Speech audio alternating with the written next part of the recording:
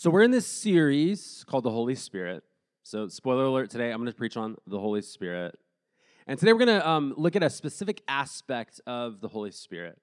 So far we've talked a lot about what the Spirit does and kind of different categories around that. But I want to talk today more about how we respond to the Spirit, or how we open ourselves up to the Spirit. So kind of start out the series, Grant really hit the theology of the Holy Spirit. The systematic theologians call it pneumatology. It's kind of like, what do you believe about the person of the Holy Spirit? And then we started to look at what the Spirit does.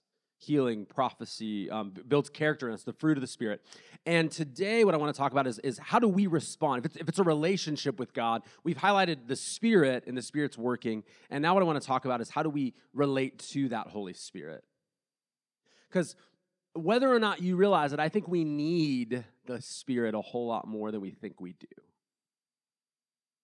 And to help illustrate that, I want to read from John chapter 14. Now, John 14 is a part of a section of Scripture, John 13 to 17, that commentators call the upper room discourse. And it's Jesus is in the upper room, and he's preparing to go to the cross, and he's preparing his disciples for that moment, but also the moments that will not precede, follow that. Is there a, whatever, antecede? I don't know. Secede. All right, anyways. But he's preparing them he's preparing them for the cross, and then he's preparing them for the life after the cross. And they are pretty nervous. And he speaks to them and says this, John chapter 14, verses 15 to 18. He says, "If you love me, keep my commands. And I will ask the Father, and he will give you another advocate to help you and be with you forever." He's going to give you an advocate. The Spirit of truth. The world cannot accept him because it neither sees him nor knows him, but you know him, for he lives with you and will be in you. I will not leave you as orphans. I will come to you. Now, in John 14, again, put yourself in the place of these disciples. Jesus has been telling them repeatedly, very soon I am leaving you, because, again, the religious leaders, the Pharisees, the Roman leaders, in accordance with God's plan, they're going to arrest me, put me in an unjust trial. They're going to beat me. They're going to nail me to a cross. They're going to murder me. And try to think, again, we know the story. We've read the Gospels, many of us. But when you actually think about it from their perspective, they don't know about the resurrection. Some of them are going to write the gospel, like John's there. He hasn't written this yet. He doesn't know where it's going. He doesn't know about who are you looking for? Why are you looking for the living amongst the dead? Resurrection, Easter moment. They're just catching wind of Good Friday. I don't know if you guys have watched the TV show The Chosen. I hate Christian media stuff. It's so good, though, man. Like, it's so good. And one of the best parts about it, to this point, I hope it doesn't get weird, because there's a ton of money involved now and all this weird stuff. But one of the things that happens is I've started to forget that Jesus is going to die watching the show. And my daughter Olivia brought up a couple weeks ago, she's like, it's going to be sad when Jesus dies, because you're getting used to him as a character. Like, you're imagining what it would have been like for the disciples. They're spending time with him daily and weekly, and for 3 years, they're spending every day with him. And so you can just imagine, this is the Jesus that they laughed with, and they cried with, and they ate with, and they traveled with, and they ministered with. It's this Jesus, and he's the one that they have set their hope on as a Messiah. And then he says, I'm leaving, which would bum them out, obviously. No one loves goodbyes. But now, on top of that, again, they've sold their businesses to follow him. They've walked away from their families for long stretches of time, and they thought he was the Messiah, and they thought he was the one, and now he's going not just to leave, but to die, and they're likely going to be next. There would have been so much visceral grief and anxiety in this moment. Like, I'm sad, I'm scared, I know what this means, I don't know what this means. This is like a double shot of anxiety. And then you add on top of all of that, he goes, hey, if you love me, you'll keep my commandments. And you can imagine them thinking, man, you're getting ready to abandon us and leave us to take on the Roman Empire.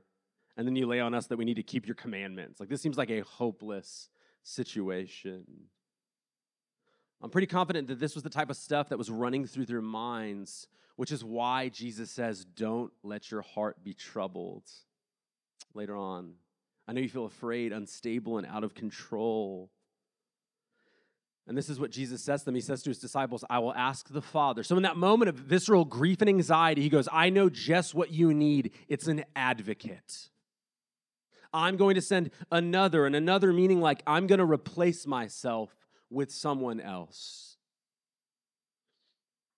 He says, I'll ask the Father, and I'll give you another advocate. And this advocate will never leave you. He says, I'm getting ready to leave you, but this advocate, the Holy Spirit, he will never leave you.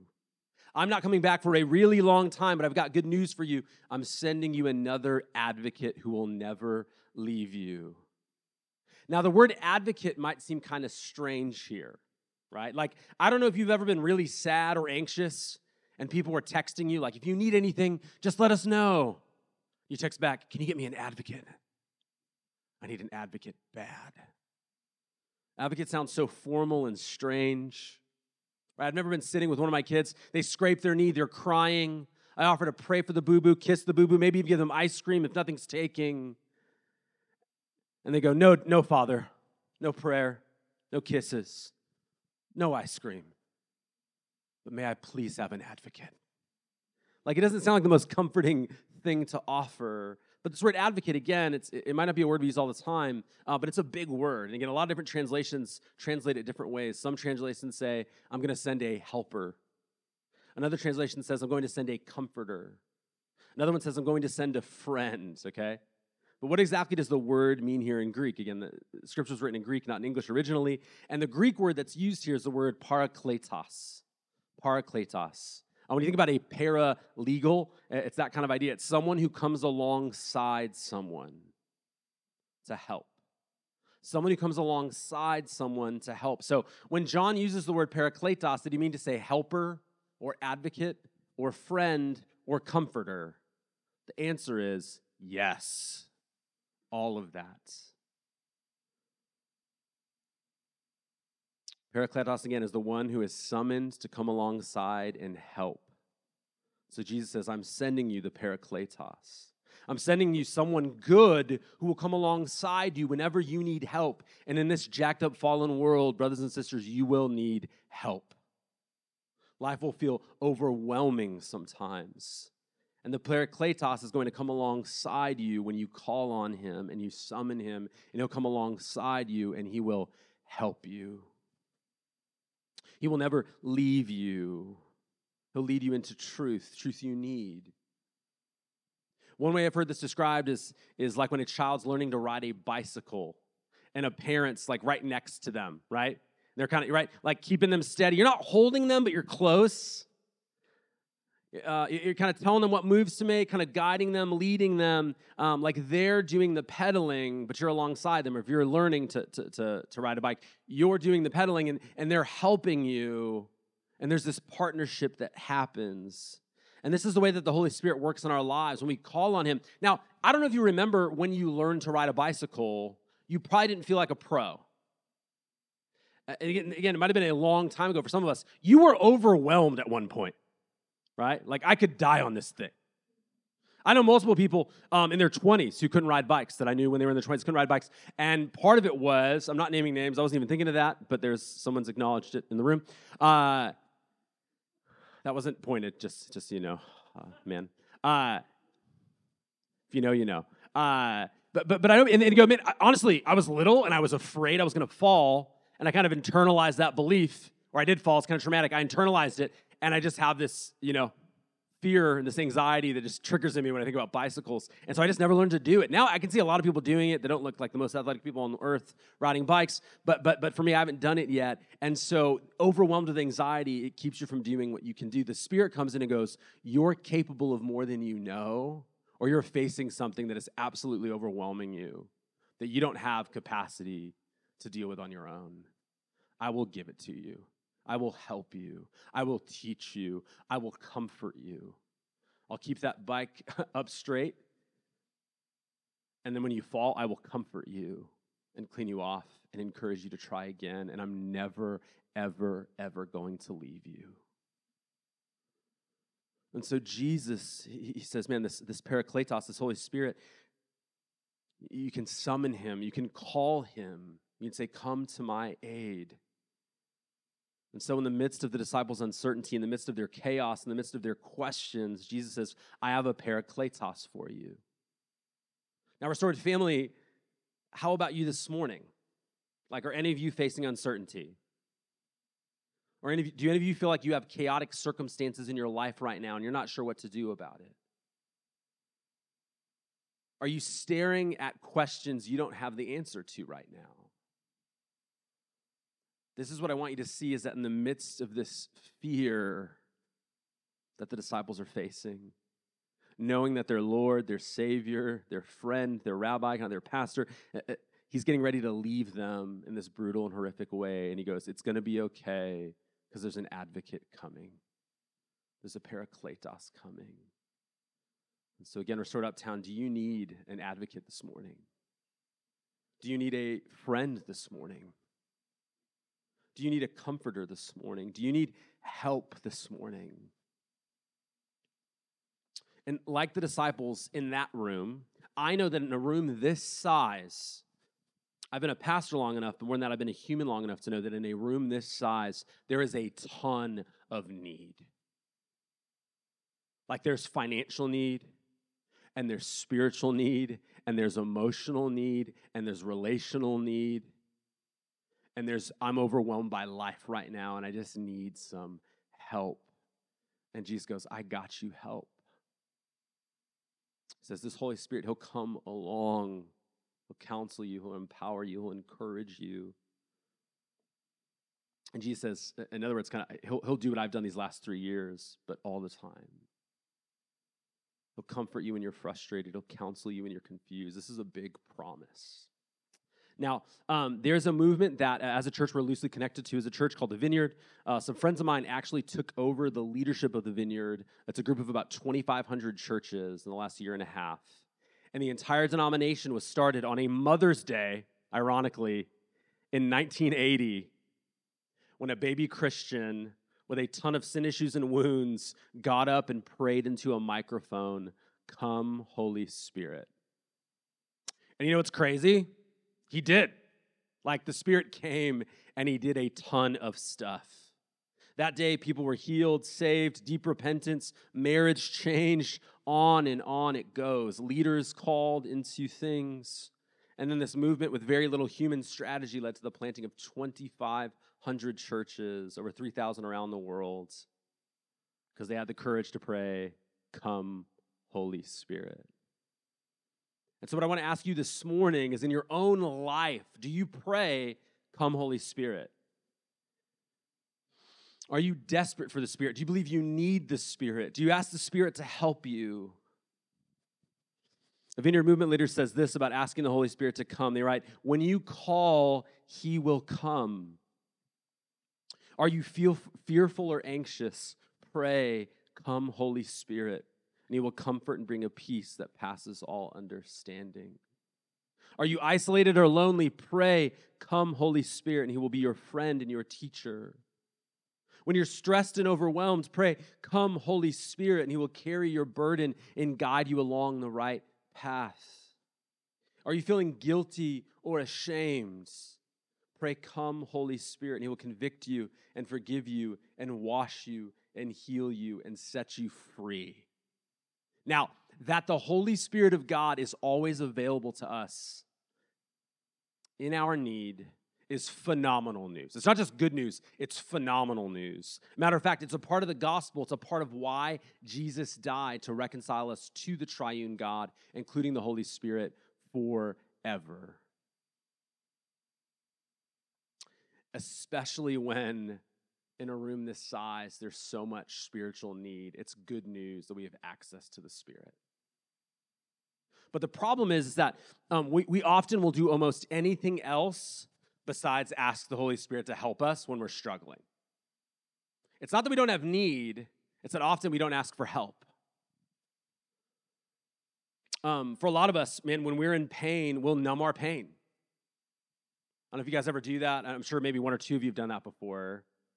We kind of self-medicate and you overwork, or you binge on TV, or you binge on food, distract yourself, try to accomplish stuff, look at pornography, shop too much, drink too much, whatever it is. You try to numb your own pain rather than bringing it to the one who can comfort you. For some of us, we cover up our struggles, right? We're like, I'm fine, right? When we're struggling in our relationships or with depression or with an addiction or who knows what else, we're like, I'm good, I'm fine, right? Too blessed to be stressed, right? It's good. Or we do the thing, and I've pastored this group of people long enough, we do the thing where we go, other people have it harder. It's like, cool, but you're still hurting. Does that make sense? Like, can you imagine if someone was at a hospital and they had been shot in the arm, and they're like, there's someone at a hospital in New Orleans, they've been shot 3 times. Don't treat me. Don't care for me. It's like, it's kind of silly. It doesn't really make sense. And some of us, we don't value ourselves enough to believe that our pain is what it is. Our wounds are our wounds. Like, we deserve the comfort of Jesus, the comfort of people. I know no one does that. I'm just saying, I've noticed maybe a couple of you will do that. And the sad thing about that is you miss out on receiving something beautiful. And family, I just want to tell you this morning, if that's you, I love that you see other people's pain, you don't take it lightly. That's awesome. Empathy's awesome, mercy's awesome. But like empathy and mercy for you are also really important. Grace for you is really important. So with our wounds and our struggles, or it's our sin, right? We excuse our sin. Kind of, everyone struggles with this. Or on the flip side, other people struggle with worse stuff. Like, I'm okay. God's grading on a curve. I'm going to be fine. You should meet some of the people I met in my life. They've said some wild stuff, done some wild stuff.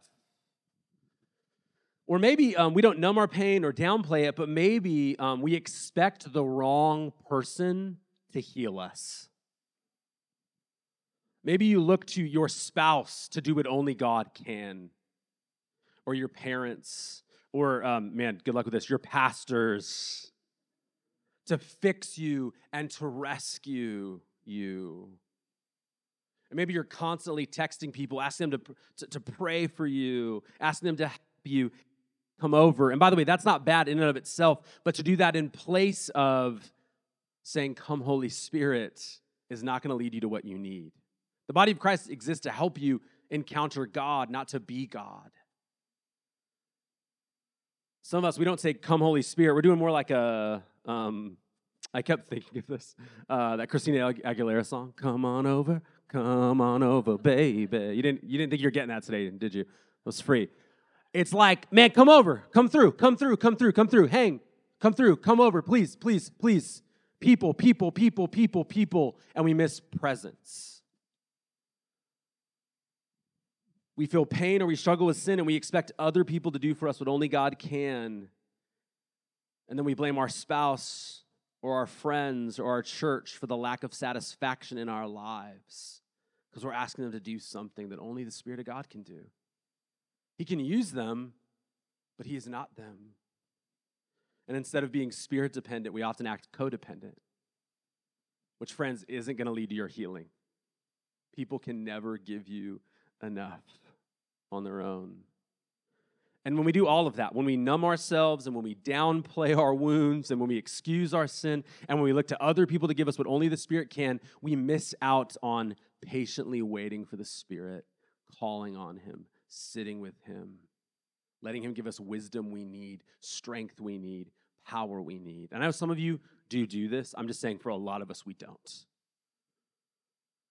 And here's the thing, the Holy Spirit stands by patiently waiting for us to call on Him. And instead of trying to avoid our desperation through numbing and downplaying, maybe we need to embrace it. Go, God, I really need you. Like without you, I'm in trouble. In Psalm 63, verse 1, it says, "O God, you are my God. I earnestly search for you. My soul thirsts for you. My whole body longs for you in the parched and weary land where there is no water." That could be like a really kind of sexy first verse before a worship set. Like, we're going to really worship musically. But on its face, it's a prayer of desperation. I have to have you because nothing else is going to deal with the thing that I'm dealing with. I've heard it said that the Holy Spirit is drawn to those who are desperate. The Holy Spirit is drawn to those who are desperate, those who actually want him, those who have open hands, not full hands. One author put it this way. They said, if I put you in a room with your own child and a starving child from Mozambique, the poorest country on earth, and they're both crying out for food, which one would you help first or want to help? By the way, you can't just feed a kid who hasn't eaten anything. It's dangerous medically. But in your heart, who would you, just caveat just in case, caveat or whatever. But in your heart, who would you want to help first? Probably the weak, desperate, dying one from Mozambique. Does that mean you don't love or don't want to care for your own child? Of course not. You care about them, but there's someone who's truly hungrier in this moment, who's not going to complain about the snacks, okay? God moves towards the open-handed, the hungry, the desperate. Again, as we've been exploring the person, presence, and power of the Spirit these past few weeks, my prayer for our church is that we become a people who go, I actually need the Spirit's help to live the Christian life. I actually need the Spirit's help to be married. I need the Spirit's help to steward my singleness. I need the Spirit's help to honor God with my sexuality. I need the Spirit's help to forgive people because it hurts. I need the Spirit's help to love really complicated people in really hard seasons. I need the Spirit's help to say no when I can't stop saying yes. I need the Spirit's help to admit that I have need.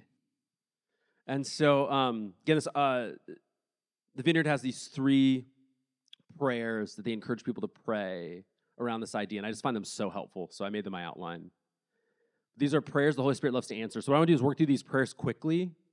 I want to take communion, and then I want to open it up for prayer, to receive prayer. Some of our folks who went to Portland would love to pray for you. They've said they're down to pray on the sides. Some of the elders would love to pray. But I want to work through 3 of these. Come, Holy Spirit, I need you. That's the first one. Come, Holy Spirit, I need you. This prayer tells the Holy Spirit, I can't do this on my own. I don't have what it'll take to make it through this moment. Again, when our kids cry out in the middle of the night saying, Mom, Daddy, I need you. They often say mom, unfortunately, for Jack. We love you guys. It just often will wake her up. We come running, though. Like when there's a noise or a scream or whatever, we come running. When they need us, we move towards them. And again, Jesus says, if you who are wicked fathers know how to give good gifts, how much more does the Father know how to give the Holy Spirit to those who need it? I'm not a good dude in of myself, and I move towards my kids. Mark 2:17 says, when Jesus heard this, he told them, it is not those who are well who need a doctor, but those who are sick. I didn't come to call the righteous, but sinners. Those who recognize that they are nothing without Jesus are the ones who get to the front of the line with him. If you want VIP access to the Spirit of God, just admit you actually need him. But again, to admit you need him means to admit you're not enough. One of the biggest lies of our culture, you are enough. It's great on Instagram. It's just not true. I've got better news than that. The Spirit makes you more than enough to do things you never thought were possible, to face things you never thought you could face, to grow in ways you never thought you could grow. But it's humbling to admit that. But we say, come, Holy Spirit, right? I need you. Number 2, come, Holy Spirit, help me. Help me. Again, Clive never does this. I want to be really clear, but other kids in our house, they do this thing. He actually does it. He's great, actually. He's like, guys, let's be open-minded and try stuff. Jack makes a curry. I'm less on board than he is. He's like, come on, guys, let's be mature about this, Calvin. But other kids, what will happen is they'll say, and you might have had this before, I'm hungry. You go, great. Here's an apple. They're like, I want macaroni and cheese. You're like, you didn't ask for that. You said you were hungry. And man can't live on carbs alone. That's what Jesus said. Right? And they go, no. So in other words, they want help on their terms. Feed me my way. As a pastor, so I had to learn this the hard way. I got burned out by people. They're like, help me. well, I can help this way. Well, not like that. I want you to do this. Oh, I want you to do this. I want you to, and I go, oh, I can't do any of that. And I would try, and I'd kill myself instead to go, hey, here's the help we can offer. We don't have an unlimited budget, unlimited schedule, unlimited staff. Here's what we can offer. Does that make sense? Now, God, the Holy Spirit, he isn't limited in the way that we're limited, but he is sovereign, and he wills what he wills, and he may go, this is what I'm offering. Does that make sense? And so, again, sometimes we can kind of pray the prayer, God, rescue me. Have you guys ever heard it's kind of like a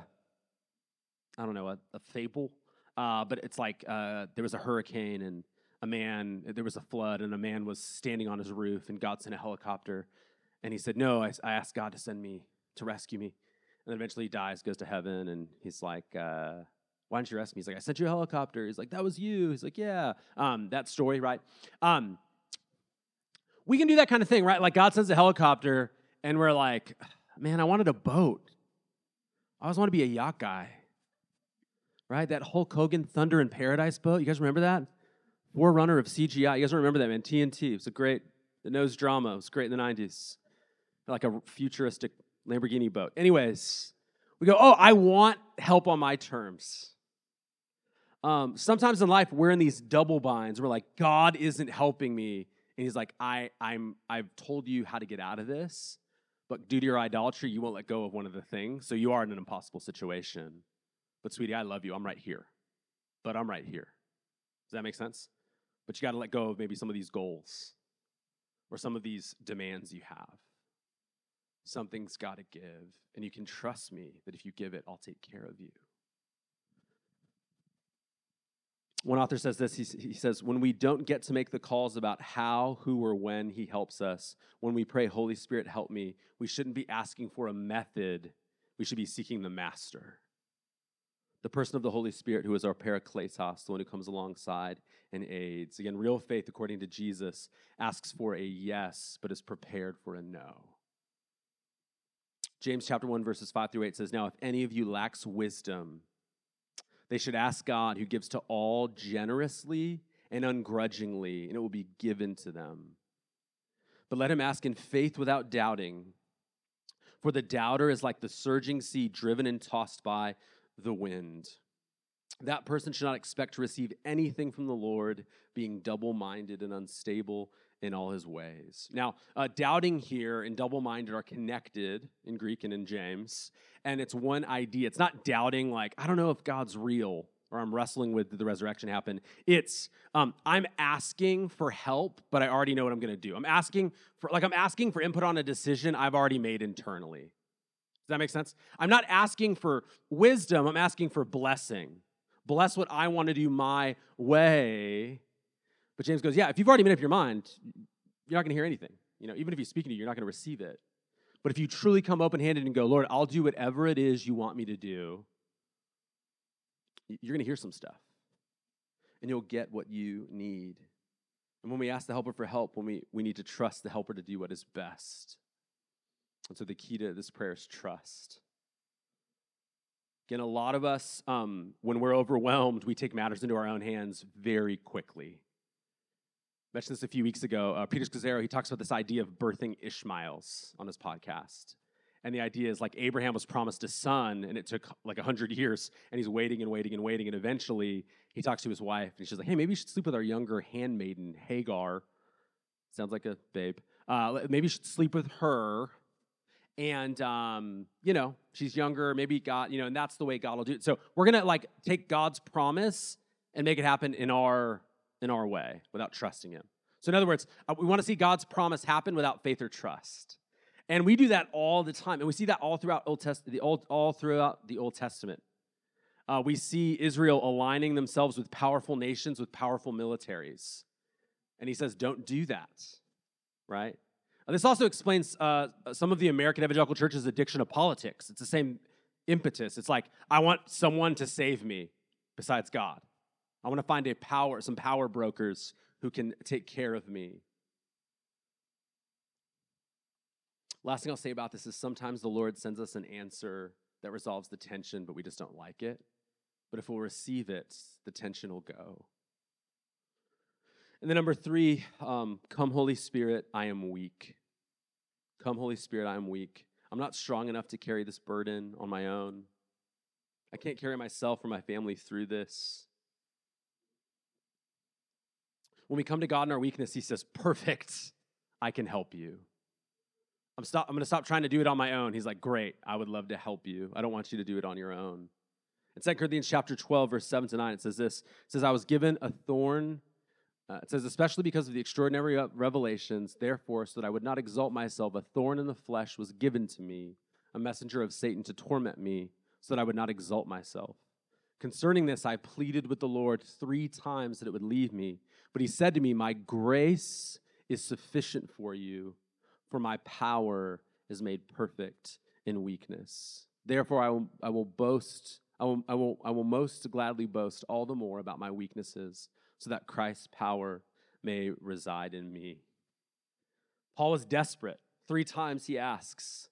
God's answer didn't come in the form of relief. He doesn't remove the thorn. God allows the thorn to stay in his flesh, but the Holy Spirit teaches Paul, but you have what you need. You're going to be okay. My grace is sufficient. Again, I read this quote about this idea, and it blew my mind. It says, sometimes the Holy Spirit calms the storm, but other times he calms his child. Sometimes the Holy Spirit calms the storm, he changes the circumstances, but other times he calms his child to be able to face the circumstances. So when we pray, Holy Spirit, come, regardless of the timing or his method, he will come and walk us through the storm, the mountain, or the desert that we're facing. And so in closing, I know there's a lot of need in this room. Let's practice bringing it before the Lord.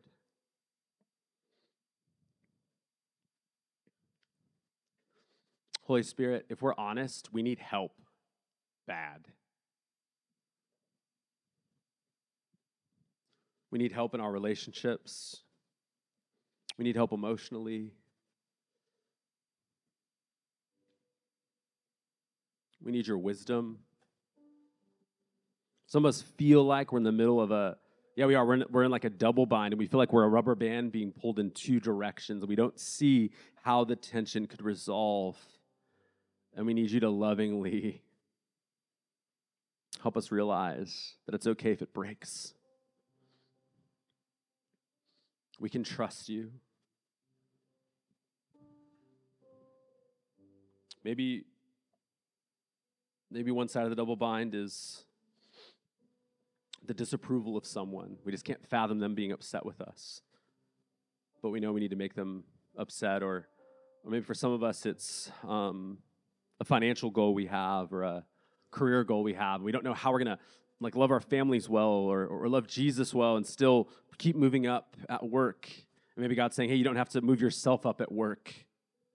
Work faithfully as unto me, and in the right time you will move up, but it won't destroy you or your relationships, your family, your walk with me.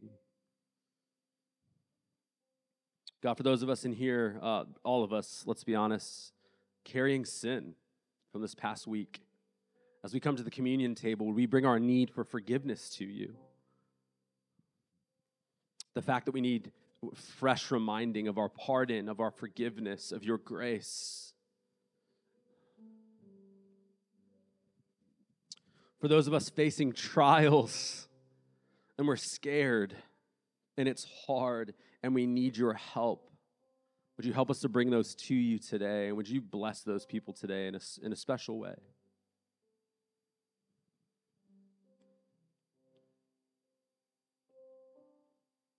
And so as we come to the tables where we acknowledge our need that you met, would we keep bringing you needs that you can meet? Thank you, Jesus, for dying and meeting the need we can never meet on our own. And thank you for sending the Spirit to continue to meet our needs. And so in your name we pray. Amen.